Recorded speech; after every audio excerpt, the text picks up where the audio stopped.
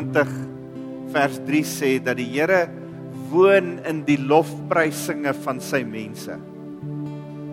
En as jy mooi daaraan dink, en dis vir my so belangrik, dat ek dit oor en oor wil sê, die Here is by jou.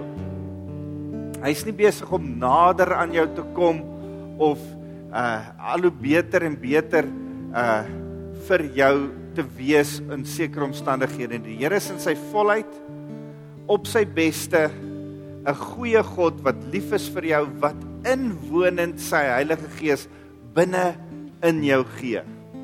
Hy kan nie nog nader aan jou kom as binne in jou nie. En ons het baie keer die verkeerde mentaliteit, baie keer die verkeerde gedagte om te dink, Here, ons moet so 'n bietjie indruk, ons moet so 'n bietjie nader kom. En mense sal sê, nader tot God en hy sal tot jou nader. Daai is Maleagi 3 vers 7 waar hy praat van bekering. Jy moet jou sonde aflê, jou bekeer en dan gaan die Here tot jou nader. Maar in Jeremia 33 vers 3 dan sê hy, as jy jou tot God nader, sal hy vir jou openbaar maak groot en ondeurgrondelike dinge. En daarom dink ek, ons moet verbykom van 'n mentaliteit van ons moet al hoe nader en nader aan die Here kom en dan gaan hy al hoe nader en nader aan ons kom. Ons moet besef, hy is in al sy volheid reeds binne in ons. Ons koppe moet net klik wie hy is. Wat hy is binne in ons. Die probleem is nie hy nie. Die probleem is hier tussen jou ore. Die probleem is by ons. Die probleem is dat ons nie altyd besef dat God in sy volheid hier by ons nou is nie. En dat hy in sy volheid deur sy bonatuurlike krag nou binne in jou woon nie.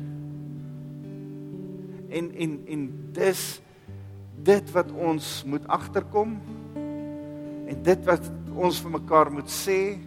Dis vir my seker een van die hoogtepunte wat ons hierdie jaar oor bly gesels het, is dat God in sy volheid by ons is. Dat ons niks meer hoef te doen om hom by ons te kry nie. Ons moet net begin agterkom in kennis, die openbaring meer en meer begin geniet van, Here, dankie dat U ons wil gebruik. Dankie dat U ons kragtig kan gebruik, ten spyte van ons, ten spyte van ons tekortkominge. En Here, as ons as gemeente so voor U kom staan, wil ons vir U kom dankie sê. Here, dankie dat as U sê, Psalm 22, U bewoon die lofprysinge van die mense. Dit beteken dit, U is altyd daar. Maar wanneer ons lofprysing kom doen, dan klik ons, dan kom ons agter, dan gaan die ligte vir ons aan. Dan sit U nie die ligte vir die eerste keer aan nie. Dan maak dit vir die eerste keer vir ons sin, waar ons inpas in U groter plan. Here, mag ons met ons hele hart hierdie 2017 uitgaan met lofprysinge, met aanbidding, met 'n volheid van hart. Ons loof U naam, Jesus. Amen en amen. Julle kan gerus sit. Baie dankie, Jaco. Ek so opgewonde oor vandag en veral vanaand. Ons gaan vanaand lekker saam kuier. 9:00 vanaand kom ons bymekaar. Dan gaan ons hier op die stoep voor lekker saam braai. Bring jou braaivleisvuurtjie. Ons het 4, bring jou braaivleisvleisie en ek dink daar's 'n stalletjie ook wat hamburgers maak, so as jy nie 'n vleisie wil bring nie, maar eerder 'n hamburger wil kom eet, as jy ook welkom. Bring iets om te drink en 'n stoel of 2. Ek dink daar's genoeg stoele hier, jy hoef nie daaroor verskriklik te worry nie. Maar kom kuier saam met ons 9:00 vanaand. Hier op die stoep, dis geweldig mooi so in die aand wat jy kyk so oor die hele Pretoria uit en ons gaan dan 11:00 'n diens hê. En ek hoop om 11:15 klaar te maak. Dit het my altyd gevang toe ek 'n kind was en ons hou oujaarsaanddienste. 2 goed het my gevang. In die eerste plek dat hulle 'n lys lees van die mense se name wat dood is die afgelope jaar. Dit was so. Ouer mense, kan julle dit onthou? ek gaan dit nie vanaand doen nie. Ek het nie so 'n lysie nie. En ons is hier om lewe te celebrate, nie dood nie. Ons het daai mense ge-celebrate toe ons hulle begrawe het. So ons gaan nie dit doen vanaand nie, prys die Here daarvoor. En die tweede ding wat my ondergekry het is, as ek nou as 'n jong man daar gesit het, en ek sit so in die kerk en ek hoor hier buite gaan die crackers af en die ouens blaas toeter en die dominee gaan aan, en later is dit al so 20:12, almal wil vir mekaar sê voorspoedige nuwe jaar, maar hy wil eers sy diens klaar maak. Nou ek het besluit, ek sal julle dit spaar. Ek sal 15:15 klaar maak. So Lily gaan my help en my hier van onder af begin wys en sê, ons moet klaar maak, sodat ons teen 11:15 buite op die stoep kan nagmaal hou.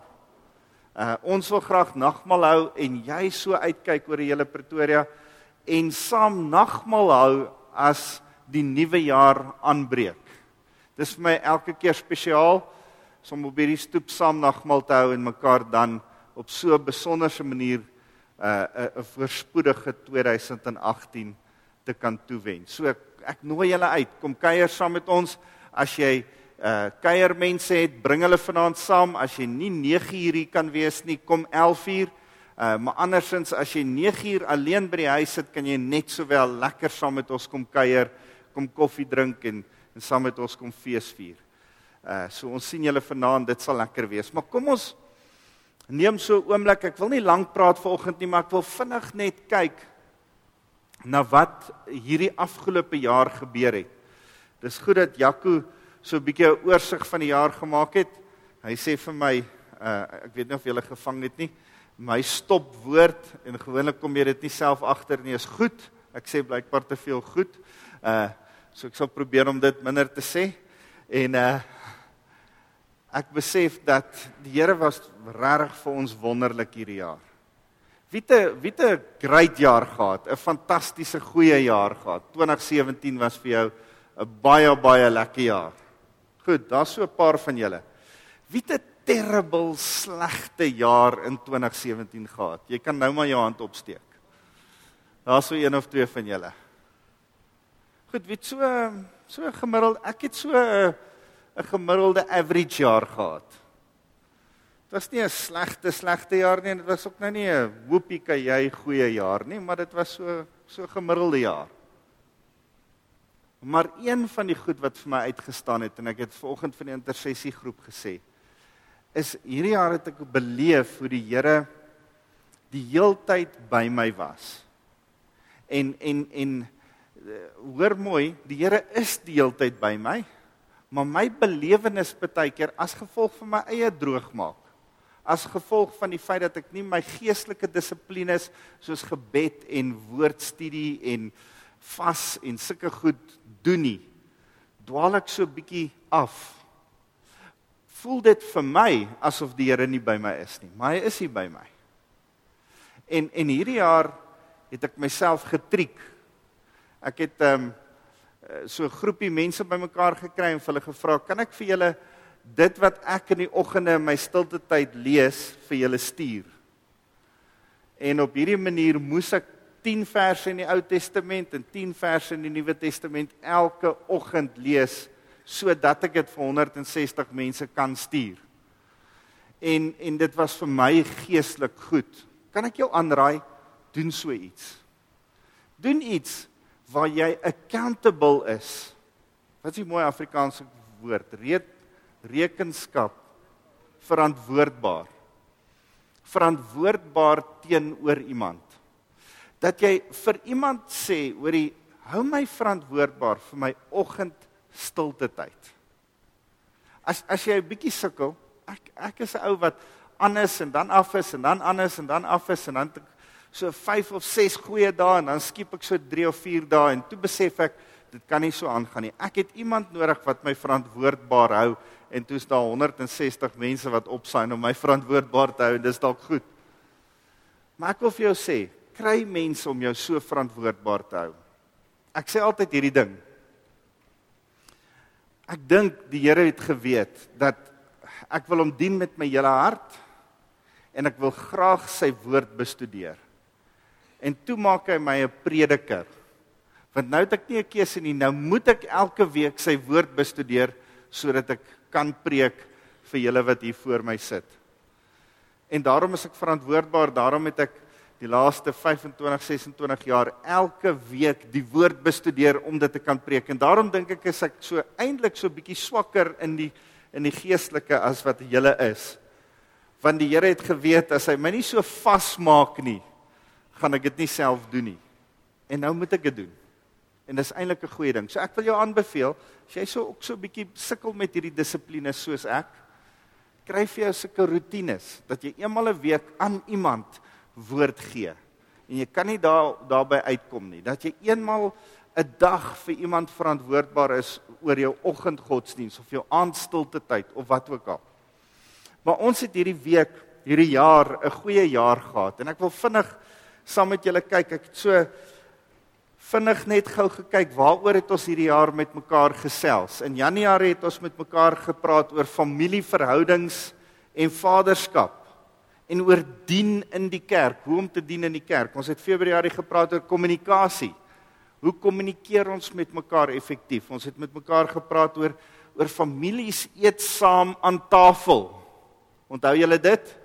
Ek hoop julle hou nog daarby. Vandag is 'n goeie dag om aan tafel saam te eet saam met jou gesin. Nie net voor die TV nie elkeen op sy eie nie. Daar's iets, en ek het vir julle gesê dat daar's iets van 'n kind se opvoeding wat gebeur rondom die tafel. Dis 'n gesonde plek, dis 'n goeie plek.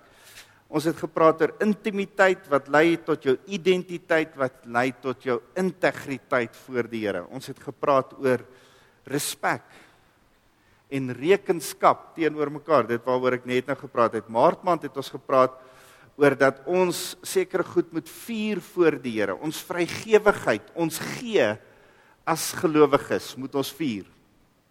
Ons het gepraat oor vas en gebed. En in hierdie jaar het die Here ons as gemeente geroep tot 'n volgende vlak van gebed. Vir ons gesê, dis nou tyd wat ek wil hê julle moet op 'n ander vlak begin bid. En ek ervaar regtig dat 2018 dat die Here ons weer gaan sê, hoorie, ek wil hê hierdie moet 'n gemeente van gebed word. Ouens, ons gaan seker goed nie reg kry as ons dit nie deurbid nie. Jakobus sê, julle het nie want julle vra nie. En partykeer het julle nie want julle vra met die verkeerde motiewe.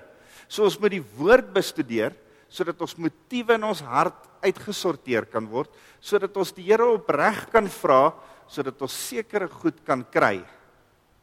Dit is nie goed vir jouself nie, dis die verkeerde motiewe.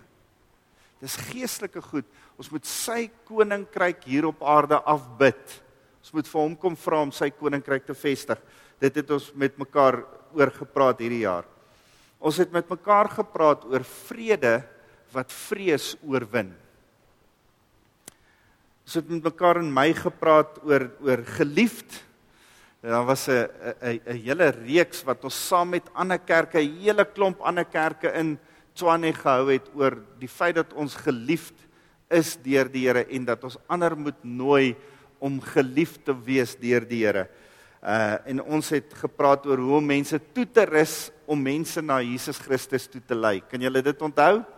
Daai hele ding van bely jou sonde, bekeer jou van jou ou weë en maak Jesus jou koning. Daai 3 stappe het ons oor en oor gepraat.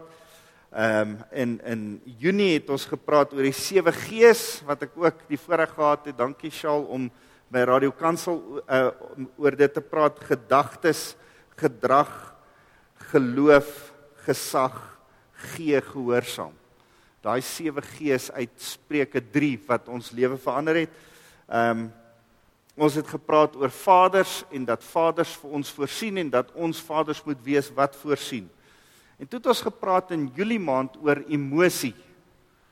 Kan julle onthou, ons het gesê Jesus het emosies gehad en dat ons die voorreg het om emosionele wesens te mag wees. Ons mag huil, ons mag lag, ons moet emosioneel, maar ons moet emosioneel volwasse begin word en ons het daaroor saam gesels en toe het ons gesels oor roeping, wat is ons roeping voor die Here? Ons het oor ons stand en wandel, oor nederigheid gepraat en ons het een aandiens oor vloeke gepraat September het ons gepraat oor geheimenis van Christus, geroep tot 'n heilige lewe. Wat beteken 'n heilige lewe? Ons het gepraat oor vreugde, lig. Ons het 2 of 3 keer hierdie jaar gepraat oor Jesus wat die lig is, want ons het dit in Kerstyd ook gedoen. En Oktober oor guns, 'n doopdiens gehad, ons het 'n bemoedigingsdiens gehad. Ons het in November gepraat oor die reformatie, 3 van die groot reformate, Martin Luther, Johannes Calvin en George Muller. En ons het in Desember afgesluit met die opstandingskrag van die Heilige Gees. Daar sekere goed wat die Here vir ons as gemeente saam kom leer het. En die Here het vir ons as gemeente kom sê, hy berei ons voor in hierdie jaar, in 2017, vir 2018 en wat in die volgende seisoen gaan gebeur. En ek's geweldig opgewonde daarvoor. Ek's ook opgewonde dat die Here vir ons gesê het, hierdie is 'n tyd wat hy by elkeen van ons sekere beginsels wil kom vasmaak. En toe ek aan hierdie jaar terugdink, toe dink ek, die Here was regtig vir ons as gemeente goed. Dit het goed gegaan met hierdie gemeente. En daar kom 'n woord by my op. En die woord is 'n ou vertaling woord. Ek hou daarvan om vir julle uit die Nuwe Lewende Vertaling te praat, want dis lekker Afrikaans wat ons almal verstaan. Maar partykeer dan sê die ou vertaling iets so mooi. En die 1933 vertaling het 'n woord, welgeluksalig. En dit is eintlik so 'n mooi woord, welgeluksalig. Ek het gedog, dit is so 'n omslommernis van 'n woord. En op 'n stadium sê ek vir een van my jong vriende, sê ek vir hom, man, wat beteken goedentierenheid en welgeluksaligheid en alles? En hy sê, dink so 'n bietjie mooi. En ek wil vanoggend saam met julle net so 'n bietjie kom stil staan by die woord welgeluksalig. Want ek wil hê, ons moet aan die einde van vandag, aan die einde van 2017, 'n bietjie stil word en vir die Here dankie sê. Dankie vir ons liggaam, siel en gees. Wat hy vir ons fisies kom doen het, wat hy vir ons emosioneel en intellektueel kom doen het, en ook wat hy vir ons geestelik kom doen het.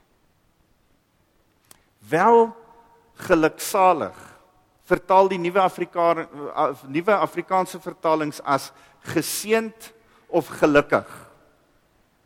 Maar in die ou Afrikaanse vertaling is die mooi woord welgeluksalig eintlik so sprekend van daai 3 goed. Wel, dit gaan goed met my fisies, met my liggaam. Geluk, dit gaan goed met my siel. Emosioneel en intellektueel is ek gelukkig. En salig. Here, U het my gered. Dankie Jesus. Daai wil ek vanoggend net so by jou vasmaak. Besef jy dat die Here ons in sy beeld geskaap het, en een van die dinge wat gebeur as hy ons in sy beeld skaap, hy is 'n drie-enige God. Vader, Seun en Heilige Gees. En hy skep ons drie-enig, liggaam, siel en gees. As hy die tempel, die tabernakel vir Moses kom verduidelik, dan sê hy vir hom, daar's 'n voorhof, daar's 'n heilige en daar's 'n allerheiligste. Daar's 'n plek waar jy fisies tot bekering moet kom en sekere offers moet bring. Daar's 'n plek waar daar met jou emosies en met jou kennis gedeel moet word. En dan staan 'n plek waar ek jou geestelik aan die lewe wil kry. En ek wil nie vandag lank oor die tabernakel praat nie, want die tabernakel wys op so baie maniere heen na Jesus. Maar ek wil vinnig net vandag by jou stil staan. Blaai gou saam met my na hierdie mooi gedeelte in Psalm 34 vers 9. Psalm 34 vers 9 sê, smaak en sien die Here is goed. Welgeluksalig is die man wat by hom skuil. Kan ons dit in vers 8 van Psalm 34 in die Amplified kry, is die? Hy sê, "O taste and see that the Lord our God is good. How blessed." Hoor hoe vertaal hy welgeluksalig in die Amplified? Hy sê fortunate, prosperous and favored by God. Daai 3 goed. Fortunate, mag jy wel wees, fortunate, prosperous, gelukkig wees, en favored, salig wees by God. Is the man who takes refuge in him. Oh, reverently fear the Lord, you, his saints, believers, holy ones, for to those who fear him, there is no want. Die Here wil vir jou sorg, hy wil vir jou welgeluk, saligheid gee. En terwyl ek daarby stil staan, blaai gou net so om na Psalm 37, hy sê, ek was jonk en nou is ek oud, maar 'n regverdige mens, wat verlate is, het ek nooit gesien, dat sy kinders vir kos moes bedel nie. Hy leen altyd ruimskoots aan ander, en sy kinders is tot 'n seën. Daar is vir my so 'n belofte van 'n vers, om te sê dat my kinders nie sal bedel vir kos nie, as ek regverdig voor die Here dien, as ek in 'n welgeluksaligheid met die Here staan, as dit met my wel gaan, omdat ek regverdig voor die Here wandel, dan gaan dit nie net met my wel nie, dit gaan met my kinders ook wel. En een van die goed wat ek hierdie jaar vir julle geleer het is, dat jy nie hoef te bedel nie. Eintlik moet mens nooit bedel nie. Ter ere van jou pa, behoort jy nooit te bedel nie. Omdat my pa die Here gedien het, en 'n regverdige man is, ek het die voorreg gehad om my pa hierdie jaar te kon begrawe. Dit was vir my sleg, en dit was vir my goed. My pa het kanker gehad, en hy het gelei, en dit was vir my goed, om ook my pa te begrawe in hierdie jaar. As ons praat van 'n slegte deel van die jaar, dan was dit sleg, maar die feit dat hy by die Here is, en dat daar iets besonders gebeur het rondom sy dood in my hart. As ek terugdink aan my pa, dan dink ek wil altyd my pa eer, deur te besef, ek het oorvloed, as gevolg van 'n regverdige, godvreesende pa. Dit gaan wel met my, en met my fisies. En as ek oor die fisiese praat is, dan wil ek hê jy moet vinnig stil staan en dink, wat het jy hierdie jaar bygekry, fisiese goed? Wat se nuwe klere het jy gekry? Het jy dalk 'n nuwe kar gekry? Het jy dalk 'n nuwe huis ingetrek? Het jy dalk Shaal 'n nuwe babietjie bygekry? Het jy dalk nuwe vriende gemaak hierdie jaar? Ek dink 'n bietjie aan nuwe vriende wat ek en Dot gemaak het. Dit was vir my so lekker om te dink, Here, dit gaan wel met my, want U voeg nuwe vriende en nuwe vriendskappe by die oues wat ons het. Wat het jy fisies gekry? Dink nie net aan jou Kerspresent nie, dink so 'n bietjie verder terug ook. Wat het jy gekry? Was die Here wel vir jou? Gaan dit met jou wel? Jy sien, ek wil hê dat jy eers in vandag, miskien voor vanaand, moet gaan sê, Here, dankie dat dit wel gaan met my, dat dit fisies goed gaan met my. U het vir my voorsien.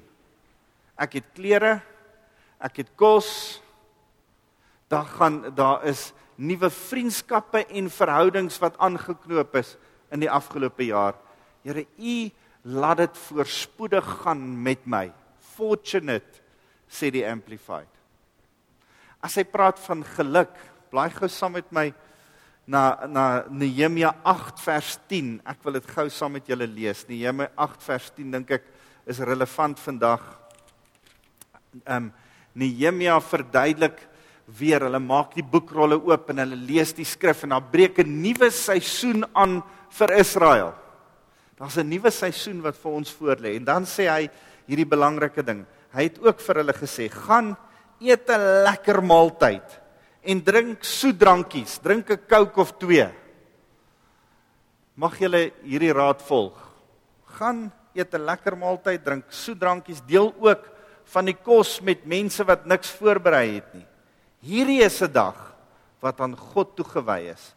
Moenie te neergedruk wees nie, want die blydskap wat die Here gee, sal julle vreugde wees. Ons het so baie keer oor die laaste gedeelte van hierdie teksvers hierdie jaar gepraat. The joy of the Lord is my strength. Die blydskap wat die Here gee, sal vir my krag gee. Dis die petrol in my tank. So, wanneer ek kom op 'n plek waar ek gelukkig is, siels gelukkig is. Wanneer ek kom op 'n plek waar die Here my emosies op 'n volwasse manier begin uitsorteer, en ons het met mekaar hierdie jaar gepraat oor ons emosies, en dat die Here selfs jou emosioneel wil genees, wil aanraak, wil volwasse maak. As ons kom op 'n punt waar ons sê, Here, U was vir my emosioneel goed hierdie jaar. Hierdie jaar ten spyte van 'n begrafnis, kon ek met vreugde vir die Here dankie sê, dat die Here vir my goed was in elke opsig. As jy emosionele goed beleef het, dan wil ek saam met die sielsarea, nie net die hart nie, maar die intellek ook kom aanraak. Wat se nuwe dinge het jy hierdie jaar geleer? Wat se kennis het jy hierdie jaar bygekry? As jy op skool is, het jy verseker nuwe somme geleer, nuwe goed bygeleer. As jy in jou werksplek daaraan dink, het jy nuwe tegniek geleer, het jy nuwe goed geleer, dink so 'n bietjie daaraan. Het jy iets nuuts geleer hierdie jaar? Want dan behoort dit jou gelukkig te maak dat kennis en emosie in die Here se hande was en dat hy jou gegroei het hierdie jaar. Vir my is dit so lekker dat die Here vir my sekere goed geleer het en gewys het. Ons was op kursusse hierdie jaar en ek het sekere skills geleer hoe om met mense te werk en dit was vir my 'n voorreg geweest. En ek wil jou uitdaag, gaan sit so 'n bietjie, vat stok, skryf dit neer. Een van die dinge wat ek hoop jy het hierdie jaar geleer, is om 'n stilte tyd boek te hê. Ons het oor en oor vir mekaar gesê, jy behoort 'n journal te hê. My vrou sê, ek's nie regtig 'n journal mens nie, en ek sê, ek verstaan, Dot teken prentjies in haar journal. Sy is nie 'n journal mens nie, maar ek skryf omtrent alles neer in my gebed, wat die Here vir my sê, goed wat ek met mense moet reël. Hierdie is nie net my gebedsboek en my stilte tyd en my Bybelstudieboek nie, maar dis ook my beplanningsboek wat ek moet doen by die kerk en wat nog moet gebeur. Maar ek wil vir jou vra, ergens, al het jy nie 'n stilte tydboek nie, en dalk is jy soos my vrou wat nie 'n boek het nie om JD, dan is dit goed. Maar ergens moet jy gaan sit en vir die Here sê, Here, ek wil graag vir U aan die einde van 2017 kom dankie sê vir 'n nuwe ding wat ek geleer het. Miskien sit jy hier en jy sê, ek kan nie onthou of het ek iets nuuts geleer nie. Praat so 'n bietjie met jou man of jou vrou, praat 'n bietjie met jou ouers, praat so 'n bietjie en sê, ek het iets nuuts geleer. Nuwe tegniek, 'n nuwe manier, 'n nuwe ding het ek hierdie jaar geleer. Dis nodig dat jy vir die Here daarvoor dankie sê, want hy's besig om jou te groei. Dit behoort jou gelukkig te maak. So in jou emosies en in jou intellek. En dan die laaste een. Blaai gou saam met my na hierdie mooi skrif in Romeine 4 vers 7 tot 8. En Romeine 4 vers 7 tot 8 haal Paulus eintlik die psalmdigter in Psalm 32 aan. Hy sê, gelukkig, welgeluksalig is daardie mense. Hy sê, welgeluksalig is hulle wie se ongeregtighede vergewe is en wie se sondes bedek is. Welgeluksalig is die man aan wie die Here die sonde nie toereken nie. Welgeluksalig is die een wat in geregtigheid voor die Here staan. Die een wat tot bekering gekom het, die een wat besef sy gees staan reg met die Here, die een wat besef, die Here het hom weer op die vlak, onthou julle daai prentjie wat ons geteken het. Adam was daar, hy het geval, ons was in sonde en alles wat ons probeer het nie gewerk nie, maar die Here het ons uitgekry uit sonde en weer op die vlak geplaas waarin hy oorspronklik vir Adam geskaap het. Onthou julle daai prentjie? Welgeluksalig is die een wat weer op 'n regverdige vlak geplaas is met die Here en waarmee hy in 'n proses is van heiligmaking, wat hy gesanctify het, wat hy gejustify het sodat hy jou kan sanctify. Waarmee ons in 'n proses is om te sê, Here, ons dien nie en ons is besig om in hierdie pad van heiligmaking saam met U te stap. So aan die einde van hierdie jaar word daar 'n shalom vrede, so 'n rustigheid, so 'n saligheid binne in jou te wees. As ek die woord sê salig, wat dink jy? Ek dink aan iemand wat op 'n swembad op 'n lailou lê. Salig, sonder 'n tiener wat daar is om hom af te spring. Salig. Wat dink jy as ek sê salig? Jy sien, salig by die Here is gered. Klaar met al jou effort. Jy hoef niks meer te doen nie. Die Here het alles vir jou klaar gedoen. Jy is gered.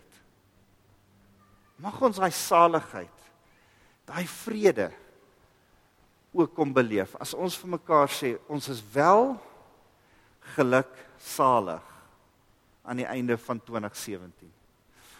Mag jy vandag, ergens deur die loop van vandag, gaan stil sit en sê, Here, ek is salig, want ek het vrede oor, nou wil ek sê dubbelpunt, puntjie, waaroor het jy vrede? Wat het hierdie jaar in jou lewe gebeur? Wat se openbaring in jou gees het plaasgevind, sodat jy besef, Here, ek is U kind. Here, ek is salig. Here, ek behoort aan U. Here, ek het U lief met my hele hart. Wat is daar wat jy kan vier oor jou saligheid? Want aan die einde van hierdie jaar wil die Here vir jou sê dat jy's wel geluksalig. As die worship team opkom, wil ek graag vir julle afsluit deur saam met julle Psalm 84 in die ou vertaling te lees. Ek lees altyd uit hierdie ander vertaling, maar kan ons dit saam lees? Hy sê vir die musiekleier op die getiet van die kinders van Korag 'n psalm. Hoe lieflik is U wonings, o Here, van die leerskare. My siel verlang, ja smag, na die voorhoewe van die Here. My hart en my vlees jubel uit tot die lewende God. Selfs vind die mossie 'n huis en die swaalkie 'n nes vir haar, maar waar sy haar kleintjies neerlê, naamlik U altare. Here van die leerskare, my koning en my God, welgeluksalig is hulle wat woon in U huis. Hulle prys U gedurig, Sela. Welgeluksalig is die mens wie se sterkte in U is, in wie se hart die gebaande wee is. Here, mag ons op U wee bly. As hulle deur die droë laagte trek, miskien die Kaap self op die oomblik, maak hulle dit 'n fonteinland, ook oordek die vroeë reën dit met seëninge. Hulle gaan van krag tot krag, elkeen van hulle sal verskyn voor God in Sion. Here, God van die leerskare, hoor my gebed, luister tog, o God van Jakob, Sela. O God, ons skuld, kyk en aanskou die aangesig van U gesalfde, want 'n dag in U voorhoewe is beter as 1000. Ek wil liewer by die drempel staan in die huis van my God, as om te woon in die tente van die goddeloosheid. Want die Here God is 'n son en skild. Die Here sal genade en eer gee. Hy sal die goeie nie onthou aan die wat in opregtheid wandel nie. Here van die leerskare, welgeluksalig is die mens wat op U vertrou. Here, ons wil ons vertroue weer aan die einde van 2017 totaal en al op U kom plaas. Mag jy net weer kom sê, Here, ek vertrou U. Ek vertrou U ook vir 'n voorspoedige 2018. As jy dit sê met jou hele hart vanoggend, dan sê die Here, welgeluksalig is die een wat op die Here vertrou. Kom ons staan en sing ons saam.